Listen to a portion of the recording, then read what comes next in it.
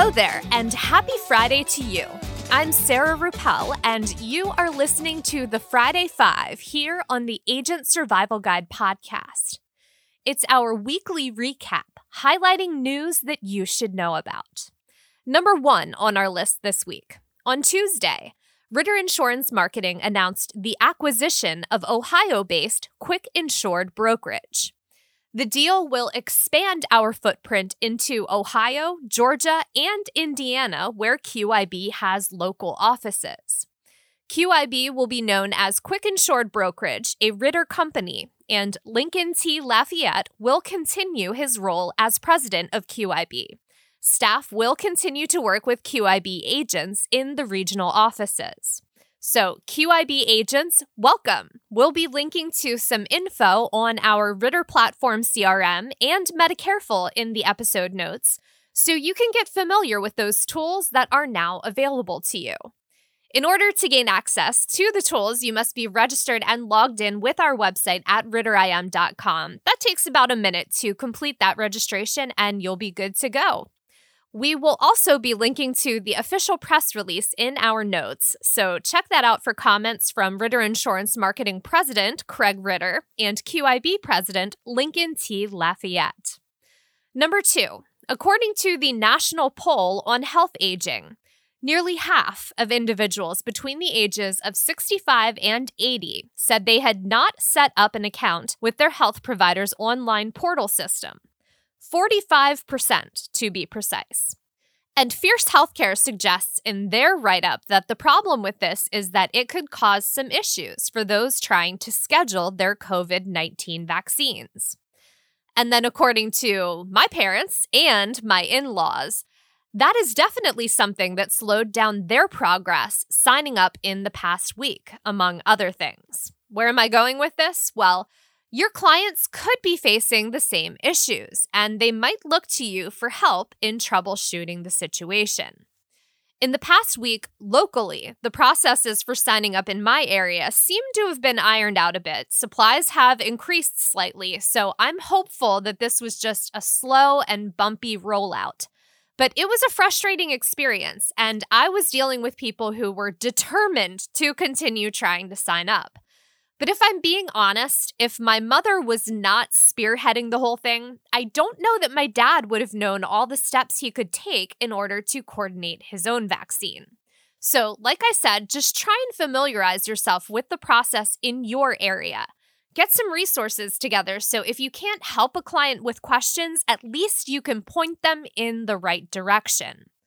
We'll be linking to that article from Fierce Healthcare and the study from the National Poll on Healthy Aging. I also recommend checking out the article from our Medicareful Living blog on the vaccine. That links to plans and information for each state, and that is something that you can share with your clients on your social pages. Number three, while we're on the topic of the coronavirus vaccine, CNN Health recently put out an article on the do's and don'ts of getting the vaccine. It covers answers to questions that we probably all have about the vaccine, like, will we still need to wear masks? Should you get the vaccine if you've had COVID? When do you get the second shot? We'll be linking to that article in our episode notes, and that is one that you can also share on social media for your clients. Quite a few resource links in there, as well as info straight from the Centers for Disease Control.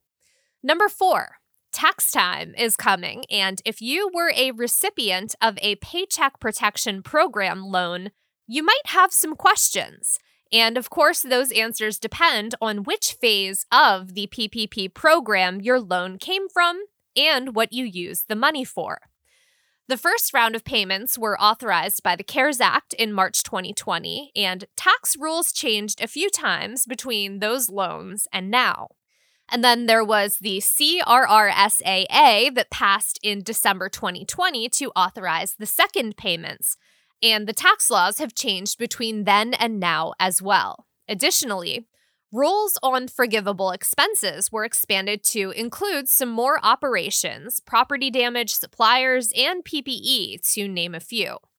We'll be linking to a great article that outlines all the differences and explains the rules in more detail, like other tax credit programs for business and what the funds cannot be used for. So check out that article to learn more, and don't be afraid to call in a tax pro if you need one. Number 5. In life insurance news, Blackstone Group Incorporated is slated to buy Allstate's life insurance company in a deal that's valued at $2.8 billion. According to Allstate CEO Tom Wilson, quote, "This transaction represents the next step in the process to deploy capital out of spread-based risks," end quote. The move would allow Allstate to focus on their P&C business, providing identity protection and personal coverage like home and auto insurance, for example, what they're more commercially known for.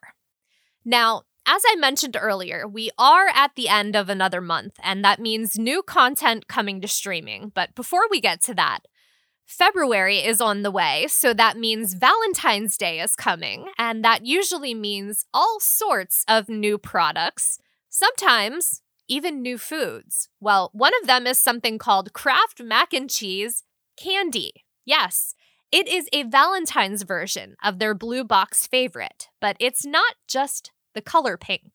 There's also a sweet candy flavoring that goes along with it, and all I can think is ew and why, but I'm also kind of intrigued. Now, you won't find it in stores. It's a giveaway, and they're only giving out 1,000 boxes, but we will have the link to more information on that if you are indeed interested in trying to score a box of your own.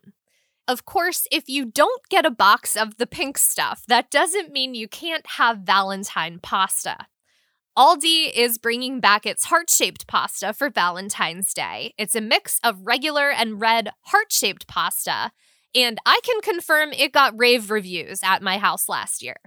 Okay, bonus time. Everything coming to streaming in February. On Netflix, February 12th, the third installment drops in the To All the Boys series. I still haven't watched that one yet, and it appears that this is the final installment. Maybe I'll just binge them all in one go when I get a chance. I've heard the series has gotten great reviews, so it has been on my radar. On Hulu, at the end of February, The United States versus Billie Holiday. It's a biopic that takes on the harassment that Holiday faced from the government, with Andra Day playing the title character. Another one that's gotten rave reviews so far. And then on Disney Plus, Upside Down Magic will finally arrive on February 5th. It's the most recent DCOM, or Disney Channel original movie, to have aired on the channel. It's set at a school for magic, and the kids have to learn to use their powers and save the world. So what could go wrong there? Then on February 19th, all 5 glorious seasons of The Muppet Show come to Disney Plus, so you can rewatch your favorite episodes from that series. Those are just the highlights that I'm interested in. To take a look at everything coming to all of the streaming platforms, be sure to visit our notes for this episode. And of course, you'll find the links to all of the other articles and resources we mentioned in this episode. That does it for this week. I hope you have a great weekend. Stay healthy and stay safe out there, and we will see you next week. The Agent Survival Guide podcast is a production of Ritter Insurance Marketing. This episode was written and produced by me, Sarah Ruppel. Script editing by Brianna Lowe. Artwork by Nick Smith.